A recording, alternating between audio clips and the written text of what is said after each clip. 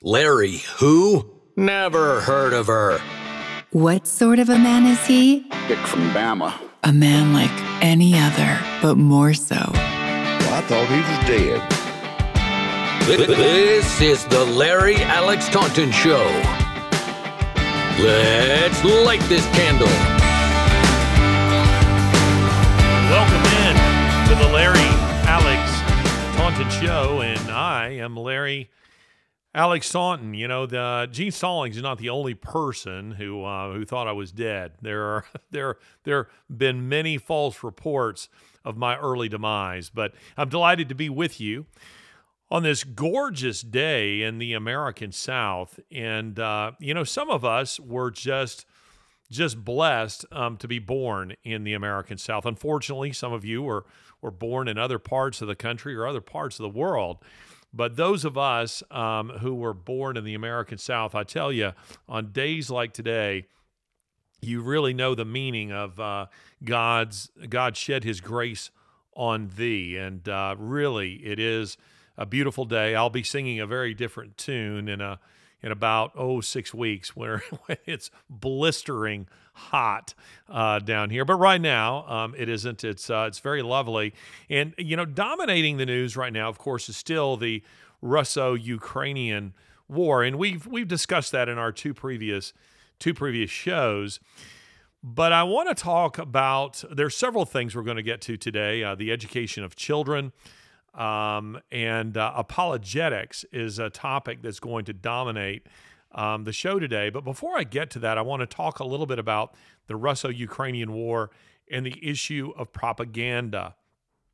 The news outlets, the mainstream media news outlets, are just now seeming to become aware of the fact that Zelensky cannot be trusted.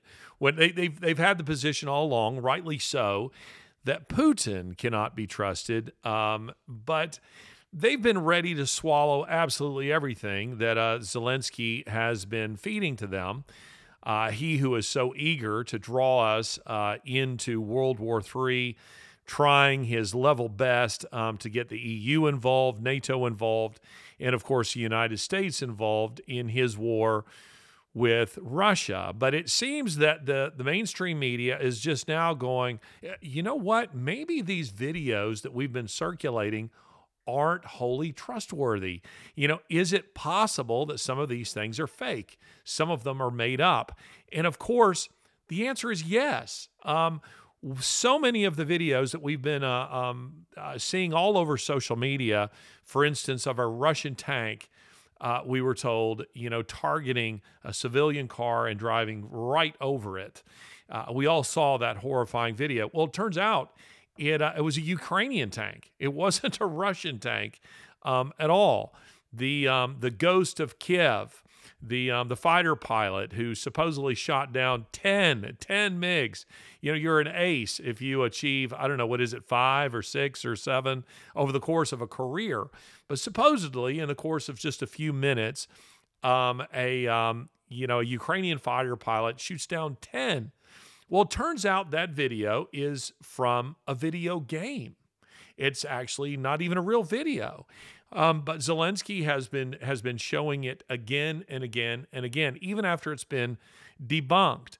And we've been seeing any number of other videos. We talked about the Ukrainian orphanages. We talked about the hospitals. Let me just caution all of you that throughout the history of Russia, and in this moment, when I speak of Russia, I mean the histories of Russia and Ukraine, because throughout much of their history, they have been the same country. Not separate countries. They have been the same country. The very first Russian state, founded in the 9th century, was founded in modern-day Kiev. That is to say, modern-day Ukraine. So modern-day Russia, sprang forth from what is Ukraine. Ukraine, the very word itself, indicates just how problematic this country's history is. The word Ukraine means borderland. And the Russians, as I have said before, have always seen it as absolutely essential to their own survival. But the Russians and the Ukrainians they are experts at propaganda in a way that Americans, a way Westerners, for the most part, can scarcely comprehend. Now, throughout much of our history, we have been used to having a media that at least took a posture of having some degree of objectivity when they're reporting on Republicans and Democrats. Now, we are seeing that, utterly cast aside in recent decades, and particularly since, say, Donald Trump decided to run for president of the United States. So 2015, 2016, we've seen that completely, thrown out the window. Even still, we are in the infancy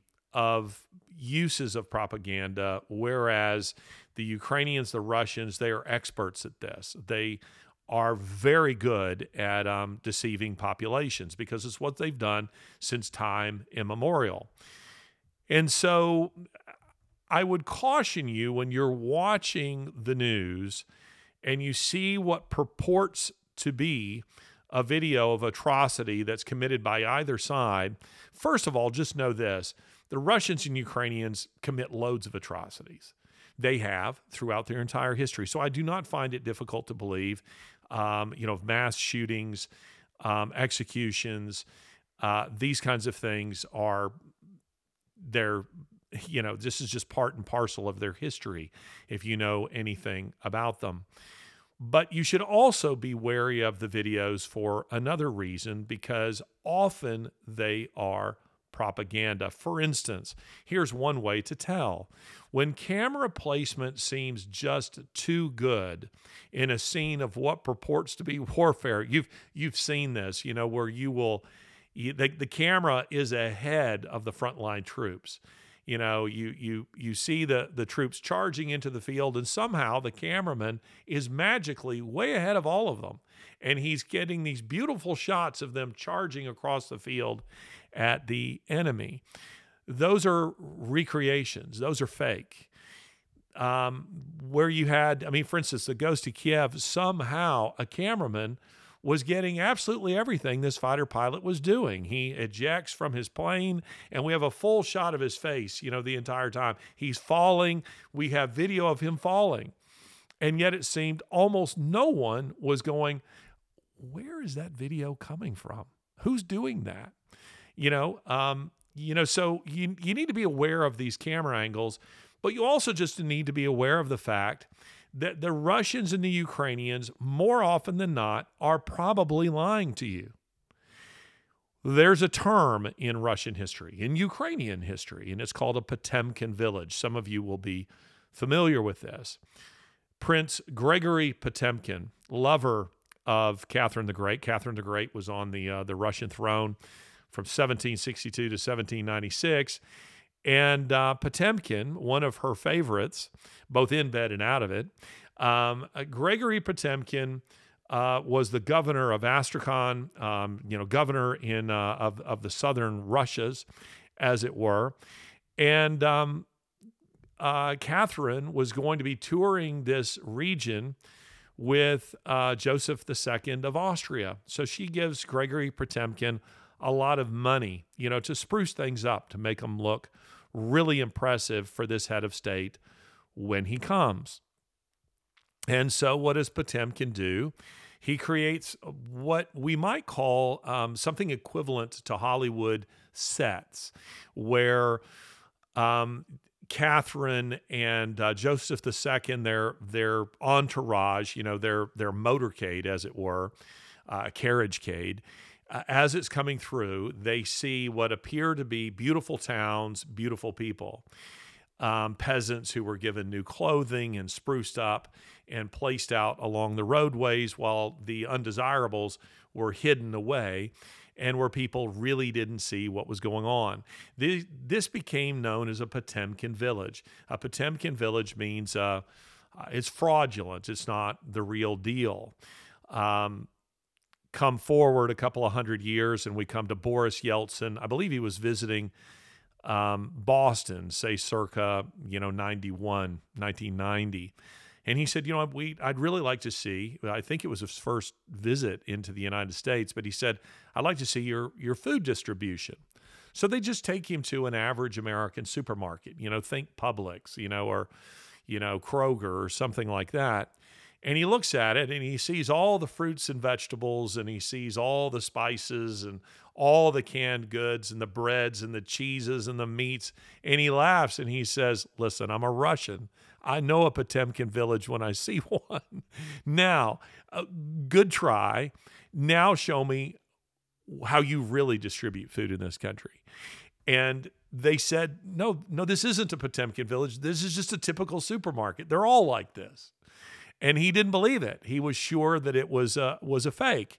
And it's because he was used to his own country lying, not just to their own citizens, but to foreign dignitaries when they would visit Russia or Ukraine and showing them something that just simply is not real. Well, what you're seeing often on social media regarding this war is a Potemkin village, but not all of it is coming from the Russians and the Ukrainians.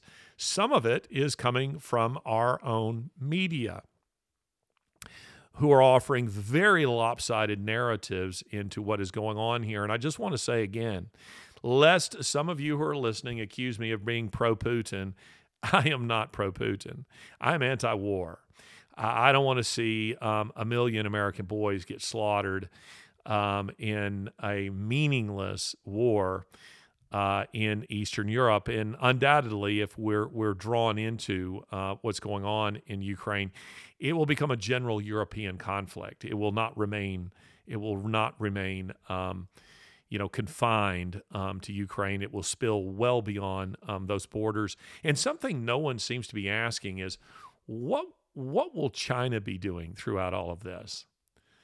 I suggest to you they will be sitting and watching and waiting to pick clean the bones of both sides when it is all over.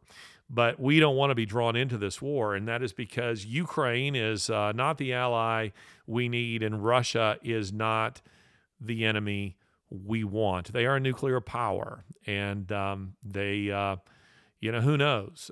They might be willing to go nuclear, but whether they do or not, conventional warfare at this stage of the game, I like what Einstein said. Einstein said, I know not by what means the Third World War will be fought, but the fourth one will be fought with sticks and stones, meaning that the total obliteration of man is at hand because we now have that capability. And in the age of Russian maniacs like Ivan Grozny, that is to say, Ivan the Terrible, as we call him, surrounded a city, and in a 6 weeks orgy of violence, he slaughtered its inhabitants. But he had to kill them one at a time. He did not have Zyklon B, which was available to Adolf Hitler. He did not have, as yet, had not been invented, the guillotine. He did not have the machine gun. He did not have bombs. He didn't have missiles. And he certainly didn't have nuclear weapons. Well, we now are in the nuclear age, and the ability to cause mass destruction is available to all participants here, except, of course, the Ukrainians. And that's because we stupidly, in the 1990s, under, I believe it was Bill Clinton, we convinced the Ukrainians to give up their nuclear arms because we told them we would protect them. We're on the other side of the planet, but we said, you know what? Yes, you're a border state with Russia, but we'll protect you. Well, we see how that's working out for them. Not very well at all. But just know, new term for the day, Potemkin village. Just know that what you are seeing in media much of the time is a Potemkin village, and the storylines are tilted in such a way as to manipulate you emotionally to get you to react and to demand for no-fly zones or American intervention and so on. And just know at whose expense that will take place. It will take place at the expense of American boys who will die meaninglessly. And gosh, if I'm an American soldier, do I want to go to war with Joe Biden as commander-in-chief? He just abandoned Americans in Afghanistan. And $85 billion plus of state-of-the-art military hardware in Afghanistan. You saw those images of the planes taking off and Afghans falling from the plane. We abandoned our allies there. It's become kind of a pattern with us since Vietnam, since we pulled out in, what was it, April, May, 1975, I think. And we have done it repeatedly around the world. We're very good at starting, at getting wars going and getting involved and declaring early victory and coming home. But our foreign policy, our war strategy, for the last 4 or 5 decades has been very ADD. And we do not want to go to war at this stage, and certainly would not want to go to war with Joe Biden as commander-in-chief. Let's move from that to talking about public education. Now, why would I want to talk about, or more broadly, not just public education, but the education, of our children? Why would I want to talk about this? Well, first of all, I was for many years an educator, and so the issue interests me.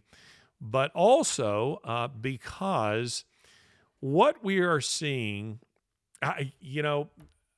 there's a part of me that wants to say I told you so, because 30 years ago, I was already sounding the alarm for where we were headed in the culture and what the culture was going to look like if what was then the paradigm, and of course now it's moved on and is much worse. But if the paradigm at that time was to remain intact, what I was seeing with children, how children were being educated, Abraham Lincoln said this: the philosophy in the schoolroom in one generation is the philosophy of government in the next. And the philosophy in the schoolroom a generation ago was utterly godless. And we shouldn't really be surprised to see that it's godless in our current generation. And this is because I don't want to sound like I'm just pounding on parents. Not my intention to do so here. But if you are young mothers and fathers, let me say this to you, or grandparents with influence on your own children. Please do not turn your children over to the state. Do not allow your children to be educated in government schools. Now, some of you will say, and I'm not very sympathetic to this particular view, many people will say, well, gosh, Larry, I'm sure you were able to homeschool your own children. I'm sure you and Lori, had plenty of money. Not so. We were quite poor. Actually, Lori was she was a nurse, still is. And, I think when we started, yes, I was teaching. I was making $28,500 a year as a teacher in a preparatory school. And listen, we had free tuition to send our children to the school where I taught. But we decided we wanted to homeschool our children, and we were going to make whatever sacrifices were necessary in order to do that. So Lori left the nursing profession, and we lived off of my $28,500, which isn't much today, and I assure you it wasn't much then. And we just said, we're going to make these sacrifices because it matters to us that we are the most important influence in our children's lives. Their values, the values that will be inculcated in them will be us. And I won't have a teacher telling me what the issues are with my own children. I will be the one to know. I will know. So we made that commitment to do that. Now, the credit really belongs to my wife, Lori, and that's because Lori was the one who initially came up with the idea to homeschool. To me, it sounded Branch Davidian, and I just thought this sounds a little weird. And I remember saying, You were public school educated. I was public school educated. By the way, if there's any flaws in my logic, any flaws in my education, just know I was educated in a government school. And I remember her response to that. So you think that, what I had, what you had, that's good, and that's what our children should have. Yeah, they're not too good for that. And she began to point out, where were you first exposed to, let's say to drugs? Public school. Where did you first hear, discussions about things like homosexuality, pornography? Public school. Where were you introduced to the idea of, teen sex and all that kind of public school? Party, public school. Okay. I get your point. All right. You have a point. So maybe it wasn't so great. Oh, and do you have any, childhood scars from public schools? Yes. Okay. You have a point. And so I finally decided, Michael is our oldest. And I finally decided, look, we'll start him a year early. He's bright enough. And we'll give it a year. But if it doesn't work and it looks like he's turning out to be an oddball, we're going to put him into the schools. And I loved it immediately. The idea of public education becoming compulsory didn't happen until 1933 in the United States, meaning most children were home educated. Historically, for millennia, children were home educated. And it's only, really in the last couple of generations that we now have this mentality that says that children have to go to public schools, or private schools. Anything outside of that is just weird. Not historically speaking, it isn't. Not at all. And the idea that the argument, when people begin using the argument, well, there's the socialization issue. When that's the argument you're making, you're admitting you've lost. Because you're conceding that the education is better. And by the way, it is. The statistics show that parents, whether or not they have a college degree, that their children perform better on standardized exams than do children from either public or private or independent schools. So homeschool children are outpacing everybody. And our children all went to college on on scholarships. They've all done quite well for themselves. But let's just say that weren't the case. Anytime a homeschool kid does turn out to be a little strange or, has some failing that people are picking at, they'll say, it's because he's homeschooled. Do we want to start having a conversation about all the public school failures? We're surrounded by them. The ranks of Antifa, of Black Lives Matter are full of them. Are you seeing any of these idiot public school teachers on TikTok, on Twitter, on Facebook, and the outrageous things that they are saying? Not only are they, poorly educated, but they're perverse. This is a perverse generation. I've thought about Jesus's words over Jerusalem, a wicked, adulterous generation. This is a wicked and perverse generation that we're dealing with. And moms and dads, as I start moving into the topic of apologetics, one of the big misunderstandings about apologetics is this idea that it's for specialists like me. That it's God's special forces and we perform some kind of intellectual jujitsu, on people. And we're quick with the response, a witty retort. We slice people up with our, relentless logic.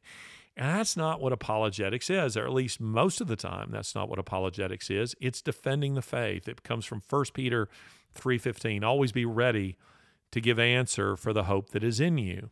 That word that is there translated as answer is the Greek word apologia. And it's sometimes translated as defense. Always be ready to give answer or a defense for the hope that is in you. And that's the calling of every Christian. Whether you're gifted at apologetics or not, you're supposed to fulfill the Great Commission. It's your job to share the hope, the gospel of Jesus Christ. And it is also the task of every believer to defend the Christian faith. Would you defend your children if someone were criticizing them? Would you defend your wife? Would you defend your husband if you were out and someone was attacking them? Well, of course you would. Well, you should defend your God. You should defend your faith. You just should defend him who gave you the hope of eternal life. And if you're somebody listening to the show who doesn't know what I'm talking about, you do not know Jesus Christ as your personal Savior and Lord, let me say this. First of all, email us. Go to my website at Larry Alex Taunton. That's TAUNTON, LarryAlexTaunton.com. You can write to us. We'll explain this to you in more detail. But I want to be very clear. I'm not asserting that as a Christian, I'm better than anyone. I'm most certainly not. There are many unbelievers who are better people, than I am.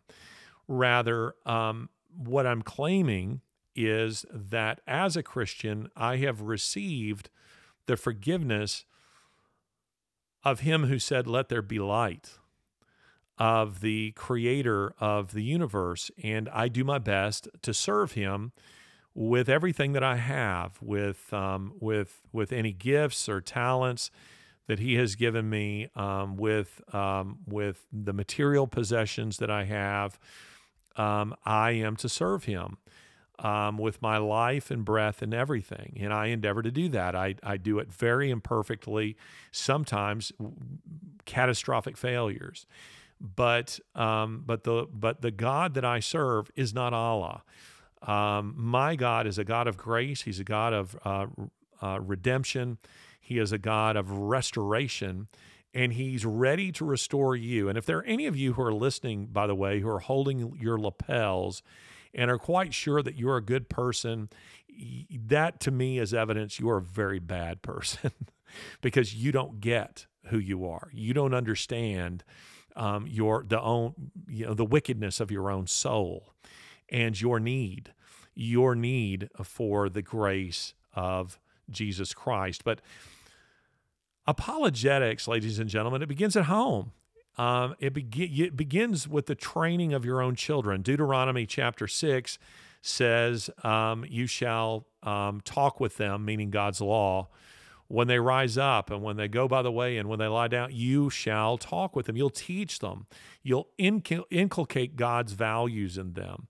Psalm 127 says, children are like arrows in the hands of a warrior. I took my charge to homeschool my children and to prepare my children for adulthood, for honorable manhood. And in the case of Sasha, when we adopted her, when she was almost 11, to honorable, womanhood from Psalm 127, because it gave me a visual of what my task is. I am sharpening them like arrows. And again, that verse says, children are like arrows in the hands of a warrior. Blessed is the man whose quiver is full of them. And I saw our task, Lori and our task was to sharpen them like arrows, put them in our quiver, and at such time that they were ready to stand on their own 2 feet. We would draw them from the quiver and we would aim them at a wicked world and send them into it. And our desire was that they would raise up godly seed, godly children, but also that they would penetrate the corridors of power, that they would go into the world to be salt and light. And I have heard many parents foolishly say things like this. Well, we send our kids to the public schools so that they can be salt and light. What is wrong with you? Do you think Junior is ready at 6, 7, 8, 9, 10, 15, that he is ready to stand against an entire godless school system? You're wrong. No, he is not. And you'll also hear people say things like, well, you just can't shelter them. Yes, you can, and you should. That's your job as a parent. There comes a time where you let go of their hand and where you send them into the world, but good heavens, yes, you are sheltering them. You're sheltering them from the crap that's all over TV, that's all over the internet, that's all over their phones, that's everywhere out into the culture. And you introduce them to it gradually and at your supervision. I think of a mama bear or a mama lion. She takes the cubs. Does she just turn them loose? No, she takes them out. She says, watch this. You guys sit right here while I go take down that bull moose. You guys sit right here while I go and I run down that antelope. I'm going to show you how it's done.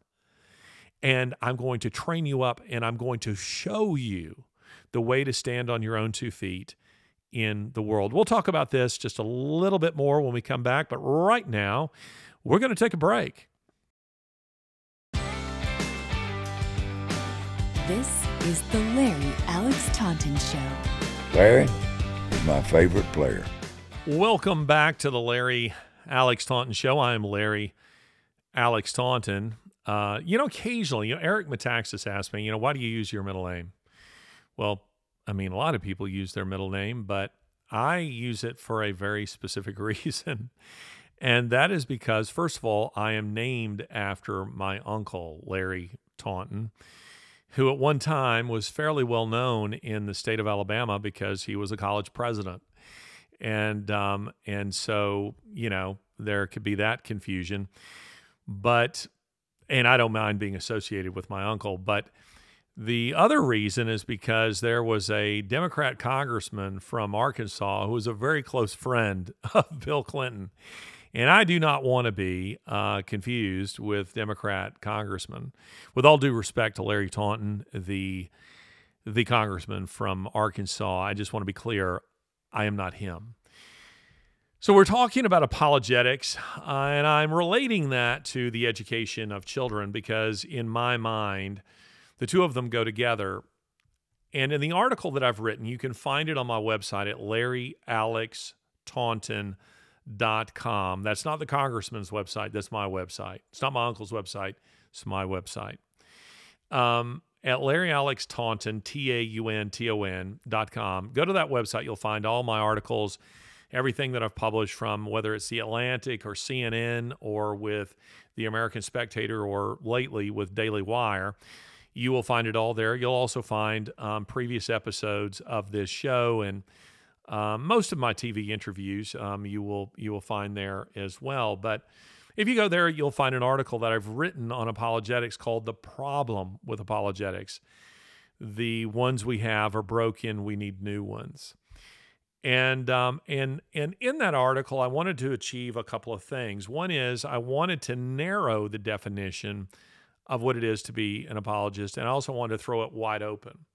On the one hand, I want to narrow it in that not everyone who calls themselves or is called an apologist is actually an apologist. I mean, it's like saying you're a soldier, but all you do is train other people to fight. You've never actually been in a fight.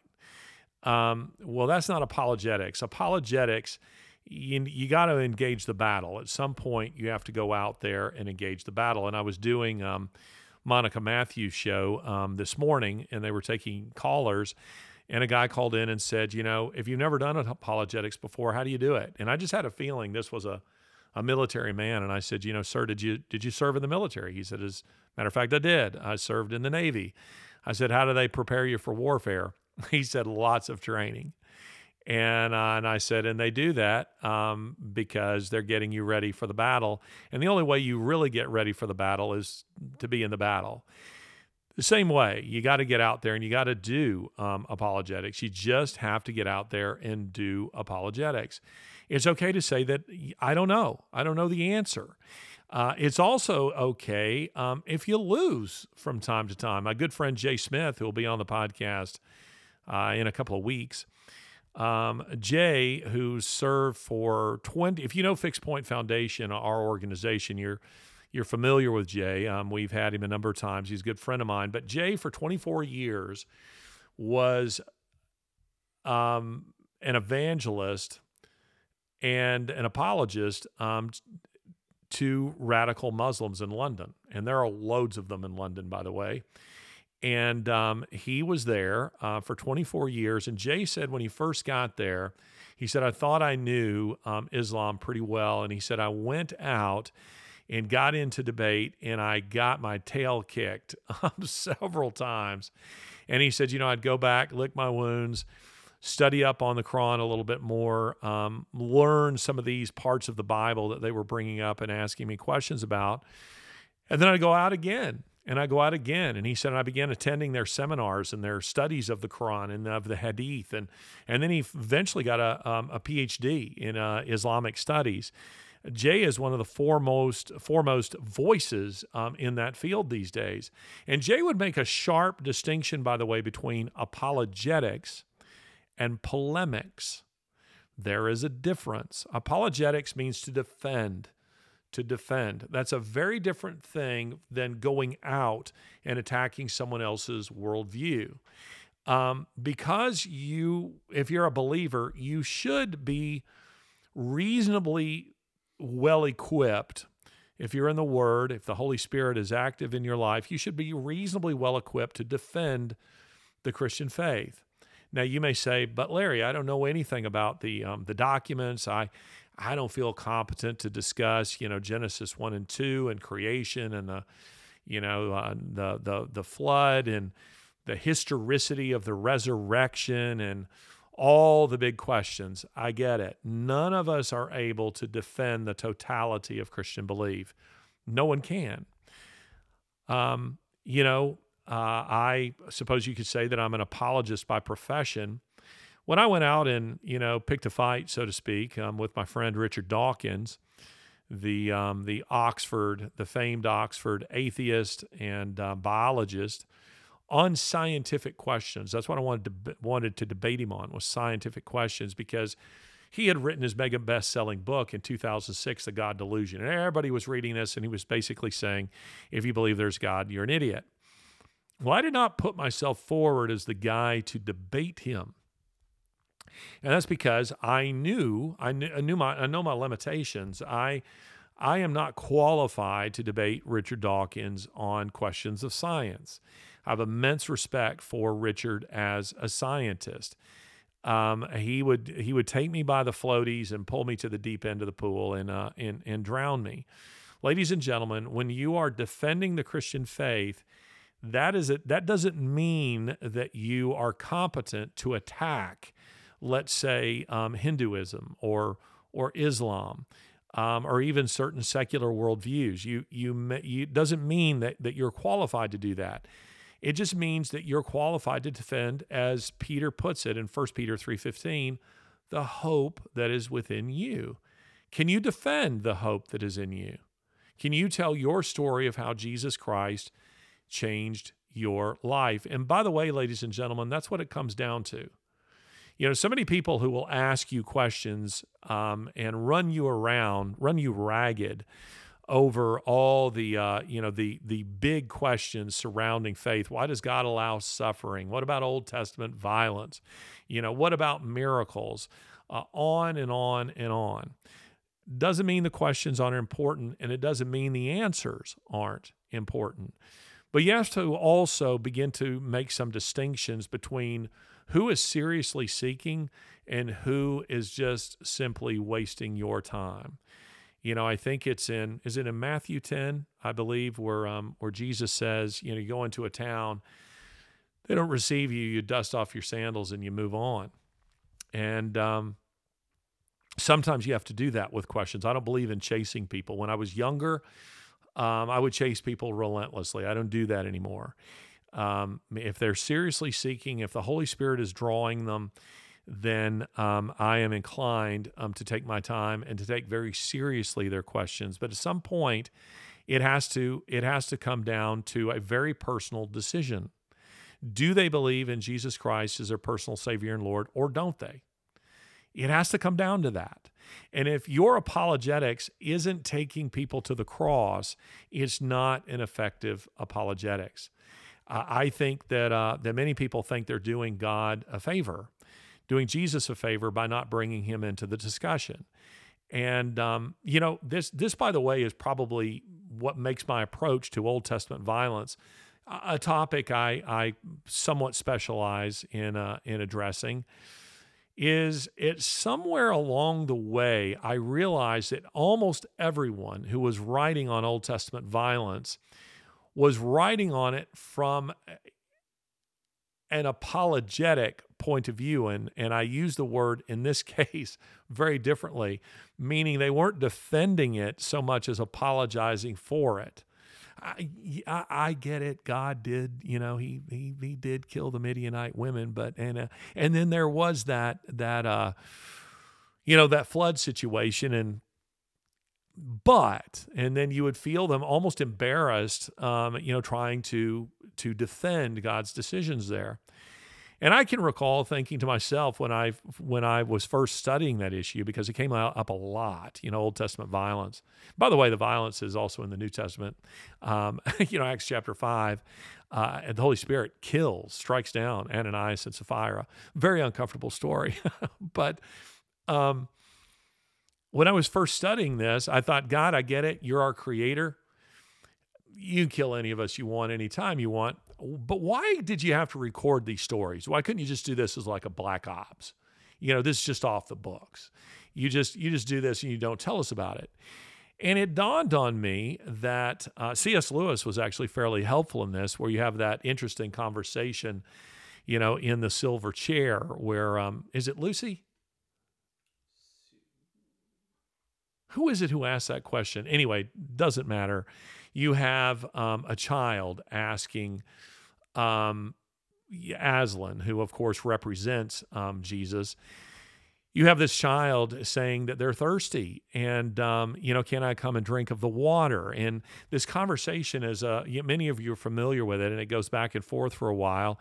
And she says, do you promise that you won't, who is it, Jill? Okay, Jill. Jill is the child, and she asks Aslan, do you promise that you won't eat me? And he says, no, I won't make that promise. And he's basically saying, you have to make a judgment about my character and whether or not I'm trustworthy. And then he goes on to say, I've swallowed whole kingdoms and realms and kings and queens and you name it. And so it is with our God. And I realized that God had never asked me to make excuses for him. The best way of addressing, I realized, Old Testament violence was in a proper understanding of who he is. And that is to say, if you're trying to give explanation for the violence and that is the God-ordained violence, there's a lot of violence, by the way, in the Bible that isn't God-ordained. Judges 19 and the dismembering of the doggone it, concubine in that story. That's violence recorded in the Bible. It's not violence that has been ordained by God. But even when you remove that stuff, there's still a lot that remains. And I realized, the best way to approach this is to understand that if I'm trying to explain this from the perspective of the image that most people have of God, that he's some kind of cosmic Santa Claus, then it becomes very hard to explain this. If, however, I'm approaching this from the perspective that God is not that in addition to being a God of love and mercy and grace, that he's also a God of justice, that he is a God of vengeance. That's a word that Christians are very uncomfortable with, but the Lord is not uncomfortable with it. Vengeance is mine, and he will take vengeance at judgment. And he's taken it a time or two before then. I point you to a few cities that he removed from the face of the earth.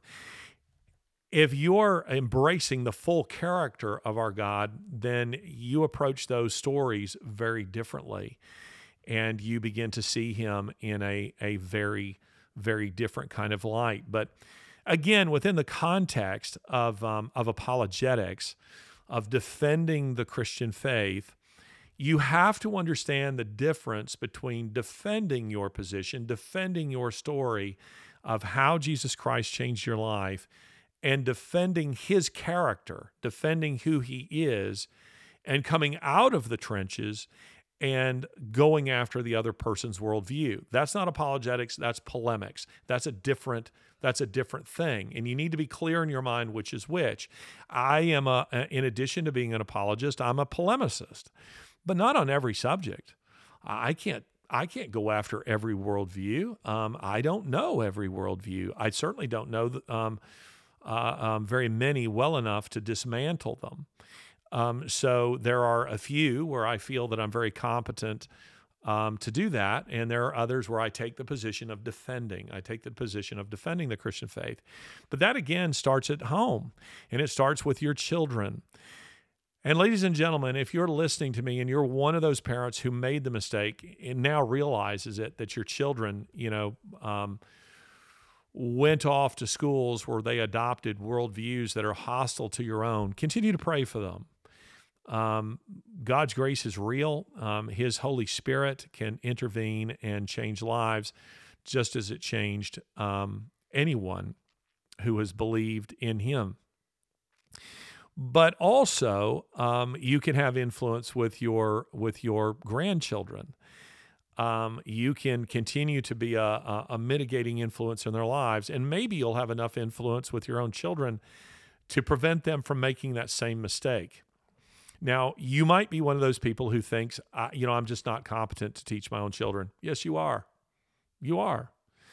You're competent enough to do this. There are loads of resources for parents who choose to do it.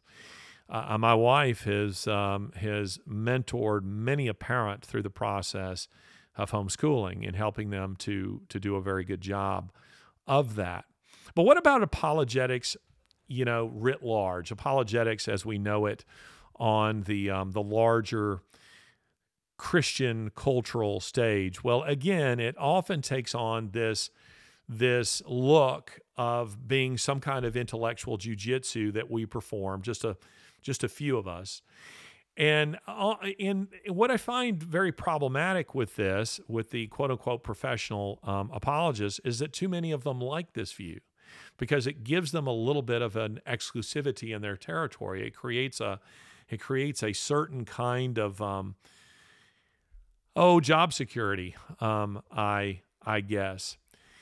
And yet, I see so many of them, both in seminaries, in colleges, and in books and seminars, that they're addressing the wrong issues.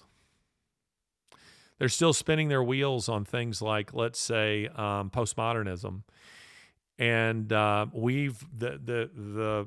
public debate has moved on several notches from that, an offshoot from it, where if your apologetics, you're not addressing issues like socialism and the offshoots of that, critical race theory, Black Lives Matter, transgenderism, homosexuality, the family. If you're not addressing those issues, your apologetic is probably not very effective. At various points in a battle, the attacks come at different spots in the line. Look at Gettysburg. Didn't come, it was on one flank one day and it came at the center the next. So it is in the cultural battle. The attacks on the church, the attacks on our faith come at different points in the line. And you need to be ready and retooling for where those battles are being waged, because they're not always, happening in the same place. Now, people will ask me, well, Larry, in your apologetics, are you classical or presuppositional? Don't get bogged down in that nonsense. Do what works. Use the Holy Spirit. I will use one and then the other at different times. My goal is to drive towards the cross, to the person of Jesus Christ. That's where I want to take the discussion. At best, I want to get them into the Word. Many of you will have read my book somewhere up on a shelf here behind me, my book, The Faith of Christopher Hitchens. I wasn't arguing that Christopher Hitchens was a Christian. In fact, I make quite clear that I did not believe that he ever gave his life to Christ. But I kept saying with Christopher, to the uninitiated, Christopher Hitchens was a well-known atheist journalist, and he wrote at least one book on his atheism. God is Not Great, How Religion Poisons Everything. It tells you everything about what he thought. And I debated Christopher publicly and privately many times, and we took a couple of lengthy road trips together. And part of my apologetic was to keep saying, Christopher, you keep saying nonsense about the Bible, and I don't believe you've ever read it. And finally, I shamed him into a study of the Gospel of John.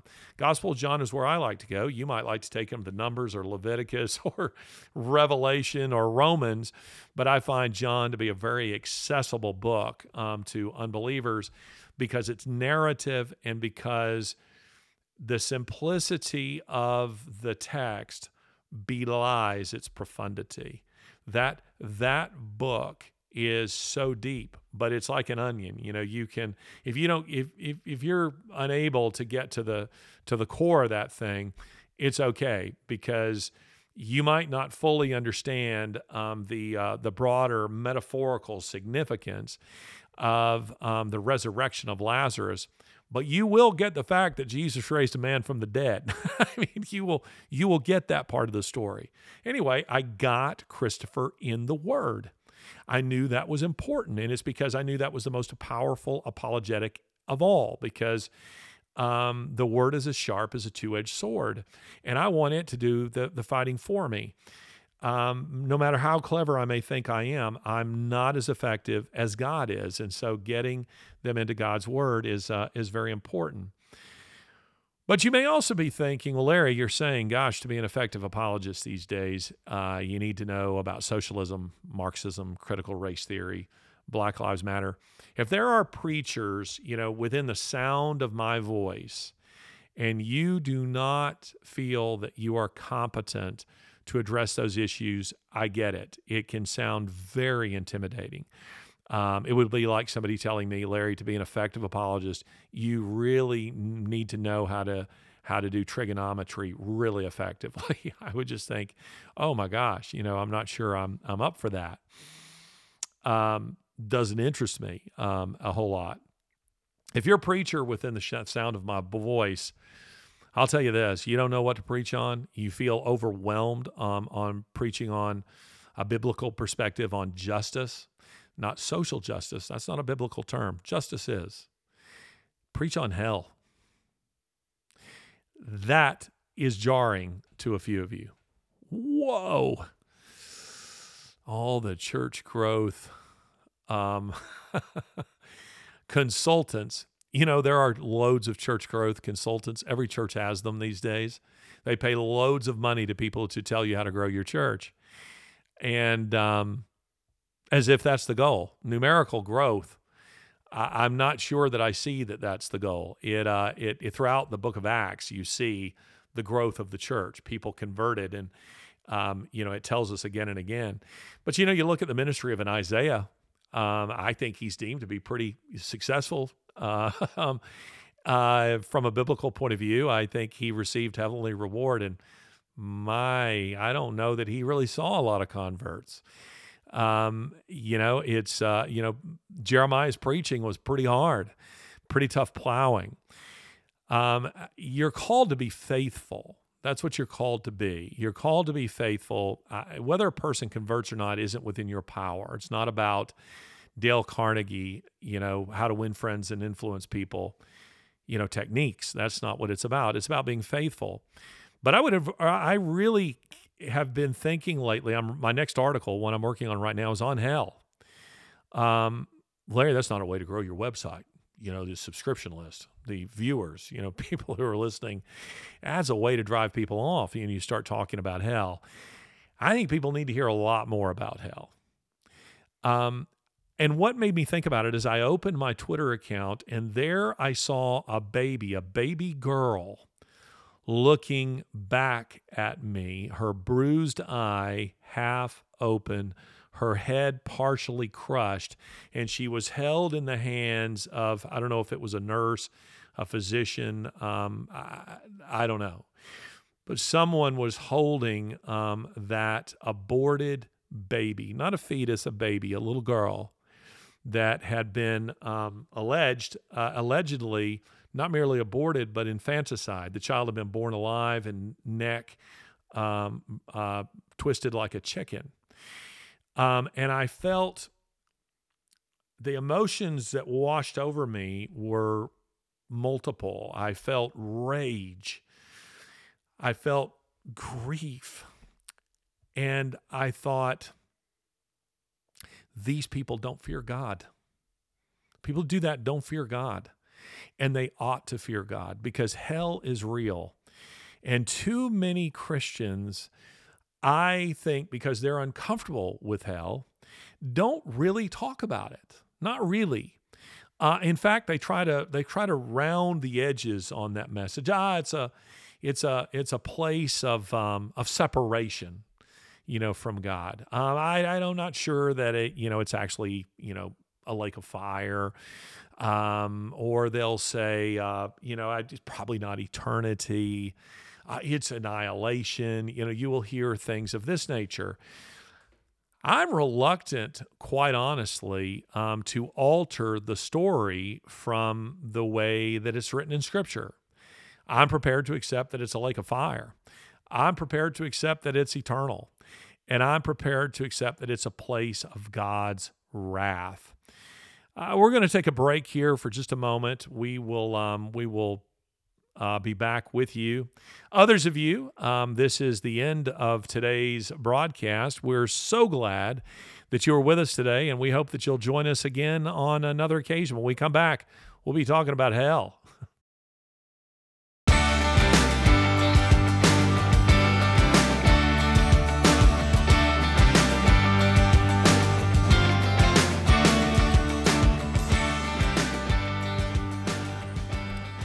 Welcome back to the show. And you know what? I really feel left out because my commercial breaks, I don't mention My Pillow.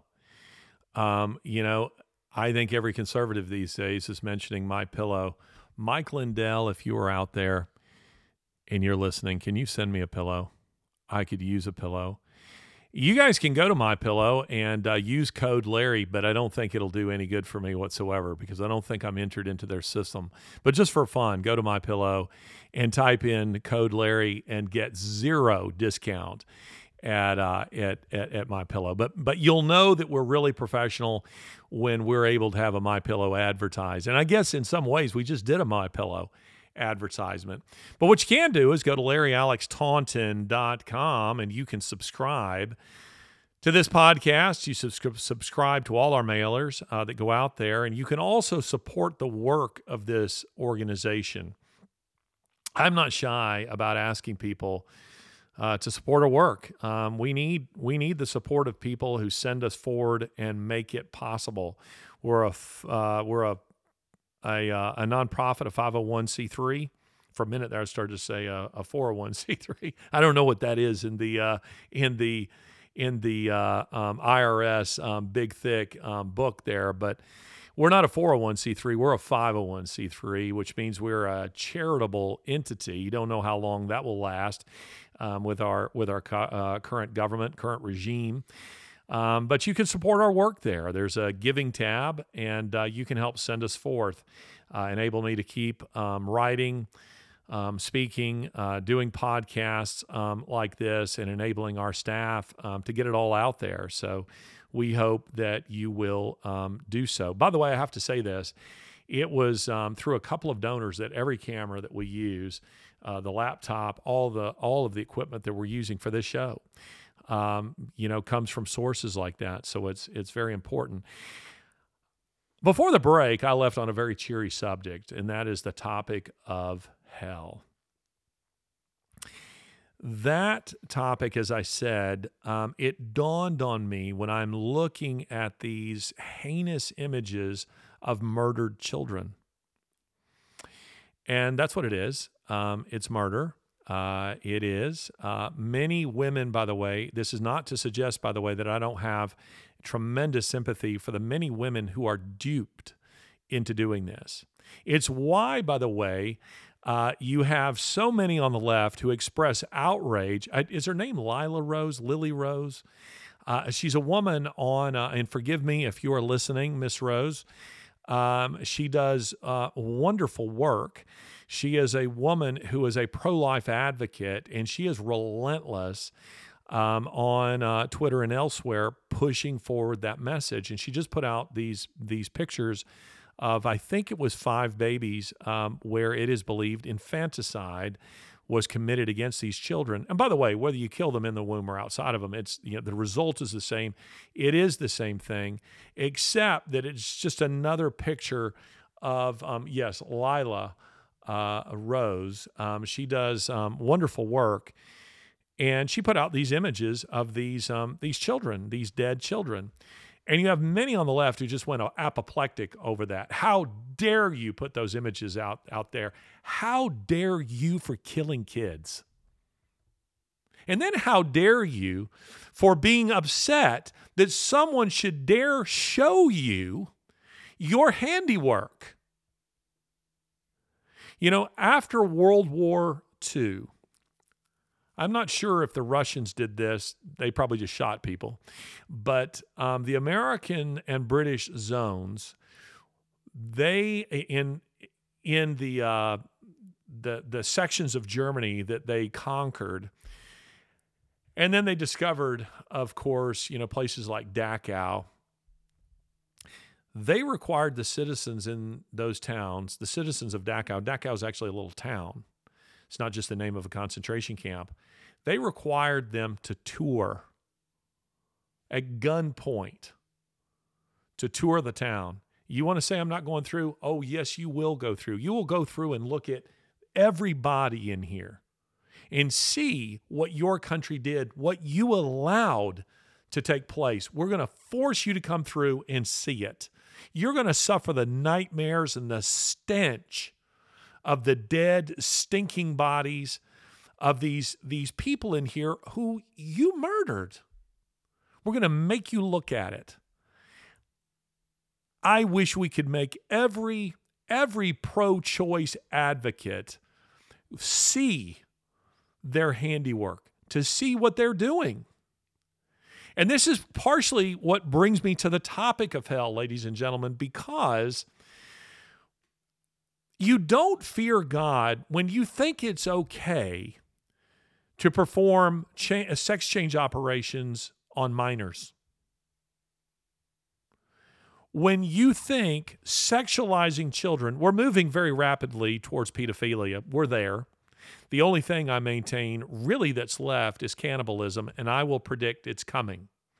That will be, you will hear soft arguments, floated. Not that there are any soft arguments on that, but that maybe we should contemplate, those kind. We're going towards Soylent Green, and where our culture, because we have suppressed the knowledge of God in Romans 1 fashion, we now are at the theater of the absurd, where we will embrace every and any kind of heinous idea.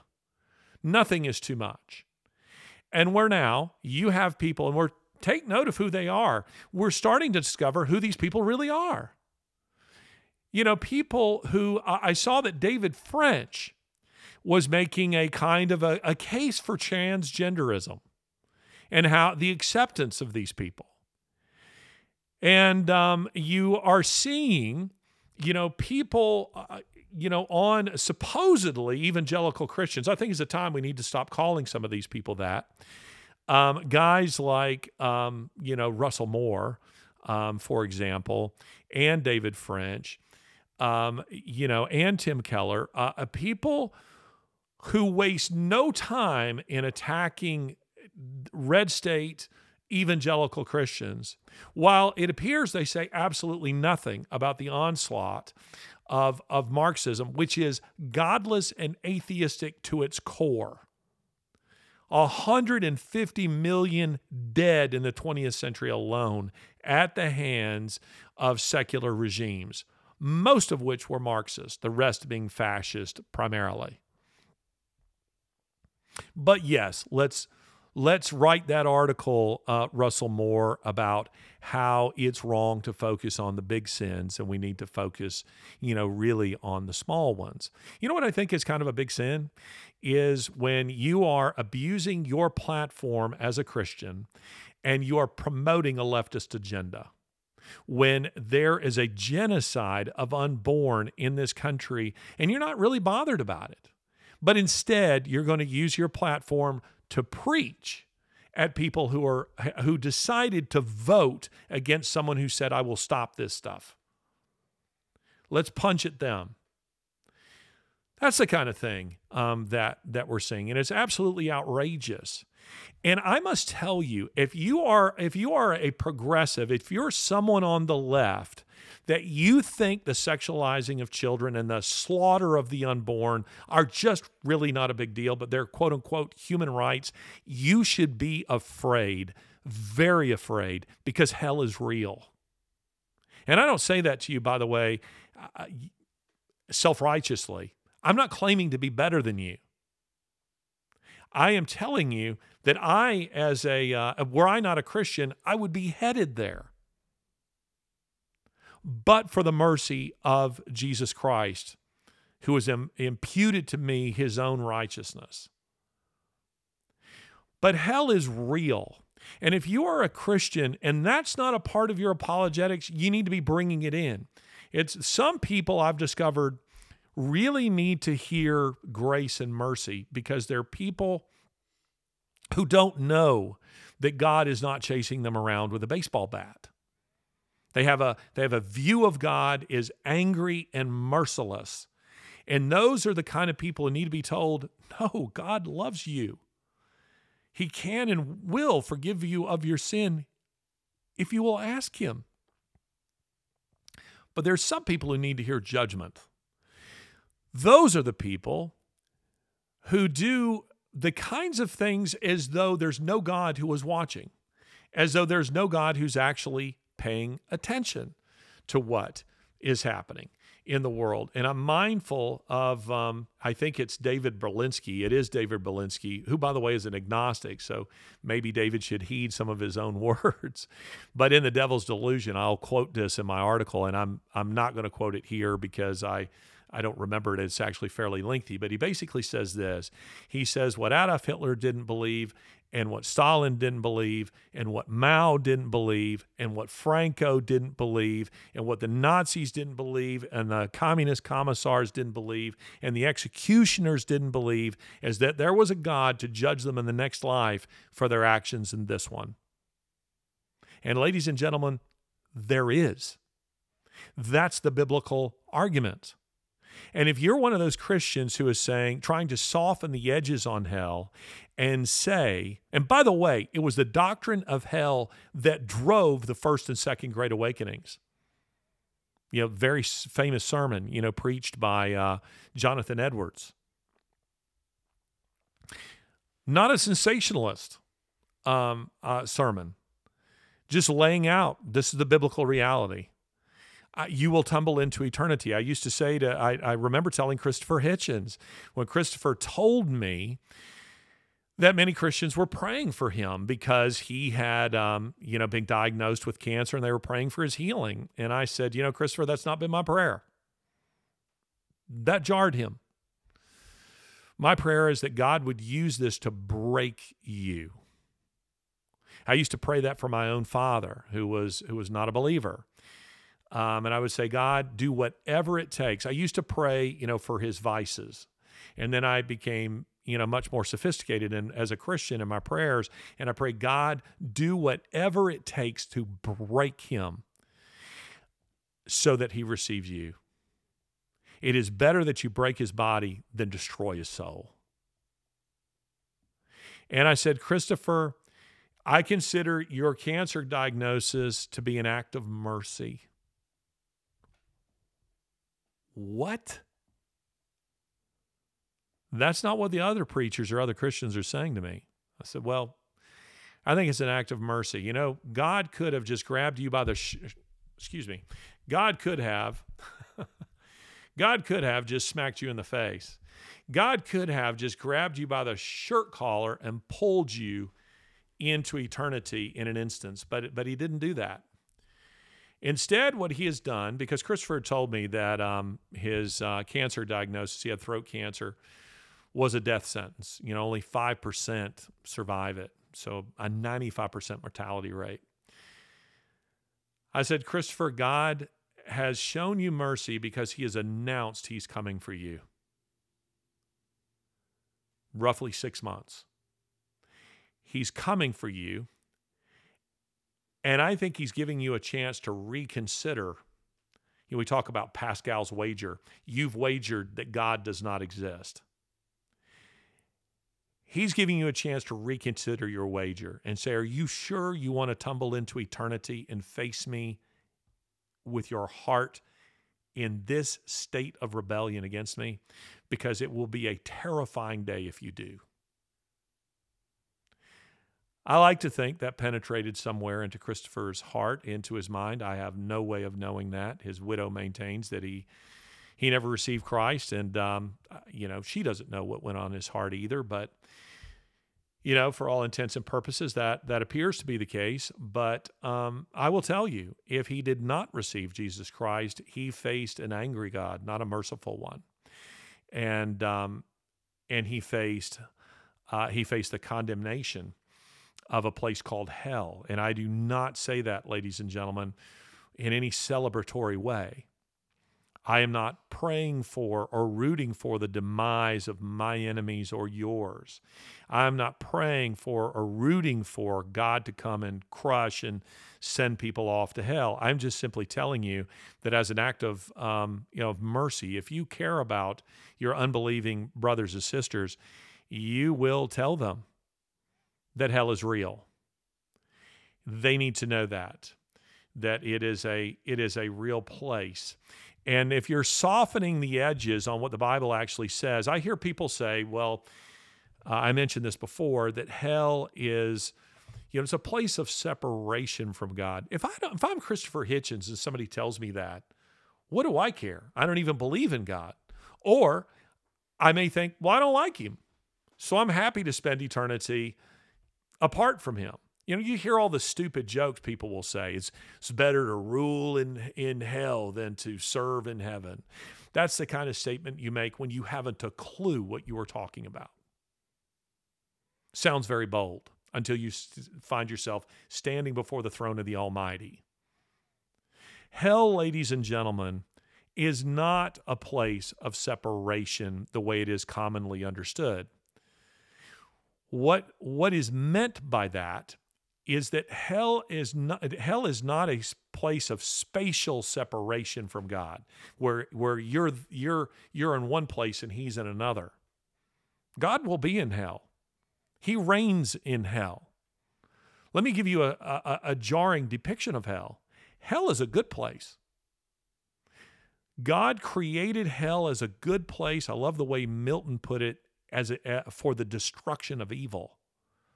Hell was created for a righteous purpose, for the destruction of evil. God will be sovereign in hell just as he is in heaven. It's not like it's this cosmic dumping ground where God hasn't a clue what's going on over there. I don't know what's going on over there. Of course he knows. He's God. He's omnipresent. When Scripture speaks of separation, it doesn't mean spatial separation. It means separation from the mercy of God. And that is a terrifying thought, meaning that, Jesus said, to seek him while he can be found. The door will eventually close on God's mercy. He is giving us a chance today now to repent, to change as a society. You know, I didn't anticipate this is where the podcast was going today. I sound like an Old Testament prophet. And, you have to do this from time to time. But I feel it very, very strongly in my heart today because I looked at those images of those children. And I am so distraught over the sexualization of children, of public school teachers sexualizing children, of preparing them, grooming them for pedophilia. People who do that, they don't fear God. And if they don't fear God, that is partially our fault, that we have not told them, yes, we have told you about a God who loves you. We've told you about a God of mercy. You know what you people need to hear is there is a God who will let loose his lightning sword, who is a God of vengeance. And the harm that you do to these children, Jesus spoke of this. It is better that a millstone be tied around your neck and you be cast into a sea than that you should cause any of these little ones to sin. You do harm to children, God's wrath burns white hot towards you. You can find forgiveness, you can find mercy, but not forever. Not forever. And you need to understand that there is justice ultimately in the universe, and it doesn't come from in politics. It doesn't mean cancel culture. It means that one day each of us will stand before Jesus Christ, and he will either say, "Enter thou into my glory," or "Depart from me, for I never knew you." Those are terrifying words. I recall, for some years, I led tours, and we'll still do it from time to time, I'm sure. These days, I don't have nearly the time to do it, but I mean, possessing a couple of degrees in European history and Russian history, I've led a number of tours to Europe, and often take groups to cathedrals, and you have in some of them these extraordinary, I started to say wonderful, but I don't think I want to use the word wonderful, but extraordinary murals of God's judgment. And perhaps the most terrifying one is at Albi Cathedral in the south of France. It is enormous. And you're sitting in the pews, and then behind where the priest would stand is this enormous wall with the judgment. Christ sits on his throne, and on his right are the saints who are entering into his glory, and on the left are those who are being dragged by demons into hell. I have to believe this mural converted a lot of people. I mean, you just sit there and you look at it, and it's terrifying, but it depicts demons coming up from hell and dragging these unrepentant sinners by their hair, their hands, their feet, and dragging them into hell, into various tortures. Now, we can question whether the artist has an accurate depiction of that or not. But this much he gets right. There will be reward and there will be punishment. And not all reward and punishment is the same. Scripture speaks of levels of reward just as it speaks of levels of punishment. I mean, Dante, got this right in the Inferno. He had 10 circles of hell, meaning 10 levels of hell, 10 levels of punishment. Alexander Solzhenitsyn wrote a book called The First Circle. It was about those who were taken off into the gulag, and but the highly educated among them who could help build an atomic bomb, they were taken from the 10th circle of hell and put in the first, where there's some air conditioning and some ice water. It was still hell, but it wasn't quite as bad as it was for others. Well, Dante, he puts different types of sinners in different levels of hell. That's not just Catholic theology, that's biblical theology. There are different levels of punishment. Scripture speaks to this, that the punishment for some will be much more severe than it is for others. So that, when you have people who will say things like this, a very good, well-known Christian friend of mine recently said to me, well, transgenderism, homosexuality, it's a sin like any other. No, it isn't. That's not what Bible says. That's kind of like the spatial argument of hell. It's people misunderstanding what kind of separation we're talking about. It's not spatial separation from God, it's separation from God's mercy. Well, when we say that all sins are the same, what is meant by that, biblically speaking, is they all lead to separation from God. It's a break in fellowship, with God. Adam and Eve fell from what we would regard as a fairly minor sin. They ate of the fruit of a tree that they shouldn't have, and that led to a break in fellowship with God, and that meant that Jesus must come and pay the penalty of their sin, death, that they might have restored fellowship. That's true for all of us. We all have the taint of sin, and no matter how, quote unquote, small your sin is, you're separated from God, and you need Jesus Christ to bridge that for you. So that's what we mean when we say that all sins are the same. They are not all the same, however, in terms of their significance, in terms of their consequences, nor in terms of their punishment. I assure you, eating apples from a tree that your parents told you shouldn't eat from, that's Augustine, by the way, or let's say sacrificing your child to a false god, those sins are not the same. Both separate you from God, but the punishments are very, very different, and one is infinitely more severe than the other. And so, the punishment in hell will run a spectrum of things. And I have to tell you, if you're somebody, again, if you're pushing some of this leftist nonsense from transgenderism to the sexualizing of children to the slaughter of the unborn, hell will be white hot for you, lest you repent. You should fear God. And that's another phrase that Christians, we tend to round off. We try to make it a little softer. Well, I was told when I was young, gosh, it says here we should fear God. Well, Larry, that just means we should have a healthy respect for God. No, I think it means fear God.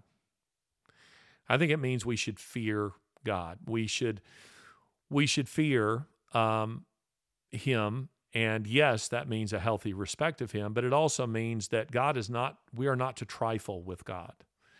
We are not to test God. That He is a God of mercy, but He is also a God of justice. And if you are one of these people who are, saying and doing the kinds of things that we're increasingly seeing in our culture, I fear for you. I fear for you because I have a relationship with this God and I know His character, and you don't know what you're doing, and you are inviting His wrath. Seek His mercy while it may be found. A couple of more words before we close on apologetics that I think are very important, on this particular issue. Do understand that apologetics, at the end of the day, it's not about how clever you are. It's about defending your story, how Jesus, again, 1 Peter 3:15, defend the hope that is in you. You're not called to defend the hope that is in me. Can you defend the hope that is in you? And you need to be seeking the guidance of the Holy Spirit to make choices about whether or not you continue a conversation or you move on from it. Don't chase people. Those people that the Holy Spirit is drawing, you'll feel it, you'll know it. And you will be able to to engage them at a much more thoughtful level. But if they break off and are signaling in you in every way that they aren't interested, move on. They may circle back. It may be that you've planted a seed that someone else waters and someone else reaps that harvest. Doesn't have to be you. It's not about the force of your personality, because there are loads of other people. You know, Jesus said the fields are white and ready for harvest. There are plenty of others. And also understand that we are all inadequate, each one of us. God doesn't need you. He doesn't need me. He didn't need C.S. Lewis. He doesn't need any of us to redeem the culture or redeem the world. He can do it on his own. The fun part is that he wants to use us. That's the part that I think is cool. And I think of it with my own children. You know, I mow the lawn. You know, my kids would want to come out there, and you have that bar, that's in between, the top bar of a push mower, and then you got another one just down below that. And I let my kids, stand in between there and put their hands on that bar and push, and it gave them the illusion they were pushing the mower. Of course, they weren't pushing the mower. I was pushing the mower. They weren't big enough. They weren't strong enough to push the mower. And the lines weren't as straight when they were out there with me, helping me do that. And I didn't need their help. But as a parent, I was thrilled to have them out there joining me in it. And I believe that's the way our God views it. We are imperfect vessels being used by him for his perfect plan. So suit up, get out there, and engage the culture, because I will tell you, the fact that we are facing the circumstances, the situations that we are currently facing in the culture, in my view, are largely due to a catastrophic failure in apologetics. And that means that at some point you got to get out there and you got to engage with people. And if you get bruised, and you will, it's okay. Get up and dust your knees off and get out there again. I cannot tell you the number of people who've been ready to tell me after I've come off of CNN, debating a woman for, 3.5 minutes, probably most, where you have only seconds to reply, a debate on Al Jazeera broadcast, they told us, to their global audience of 260 million people, where I'm taking on a cognitive scientist and a Muslim at the same time. Sounds like a joke. A Christian, a Muslim, and an atheist walk in to Al Jazeera in New York. But it wasn't a joke. It was real. And you have seconds to respond to the things that they're saying.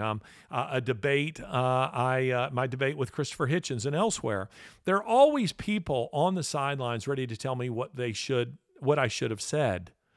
And I always say to them, Jeopardy's always easier at home on the couch. I know this to be true because a buddy of mine in graduate school was on Jeopardy. And he did reasonably well, but he said, wow, is it ever hard when you're under the lights and you got that button that sometimes doesn't work, and they're cutting for commercial breaks and they're stopping to look up your answer. He said, on TV, it looks so smooth. It looks like everything was meant to be, but he says they're stopping the show frequently, and then there's the studio audience, and they're looking up your answers to see if they're correct, all kinds of things. And he said, wow, is it ever hard? I'm thinking, well, I sit at home and I win Jeopardy all the time, as I sit there and I watch it on TV. Well, the real deal is different. Don't be one of those armchair quarterbacks who's critiquing everybody else. Get out there and engage the battle and share your faith, and you will begin to see immediate results. It's a joy to have you with us today on the Larry Alex Taunton Show. We will see you again soon. Take care. Turn out the lights. The party's over. They say that all. Ladies and gentlemen, we are grateful for the standing ovation, but there will be no encore for today's performance. Please exit the building in an orderly fashion. Thank you. Honey, can we leave now?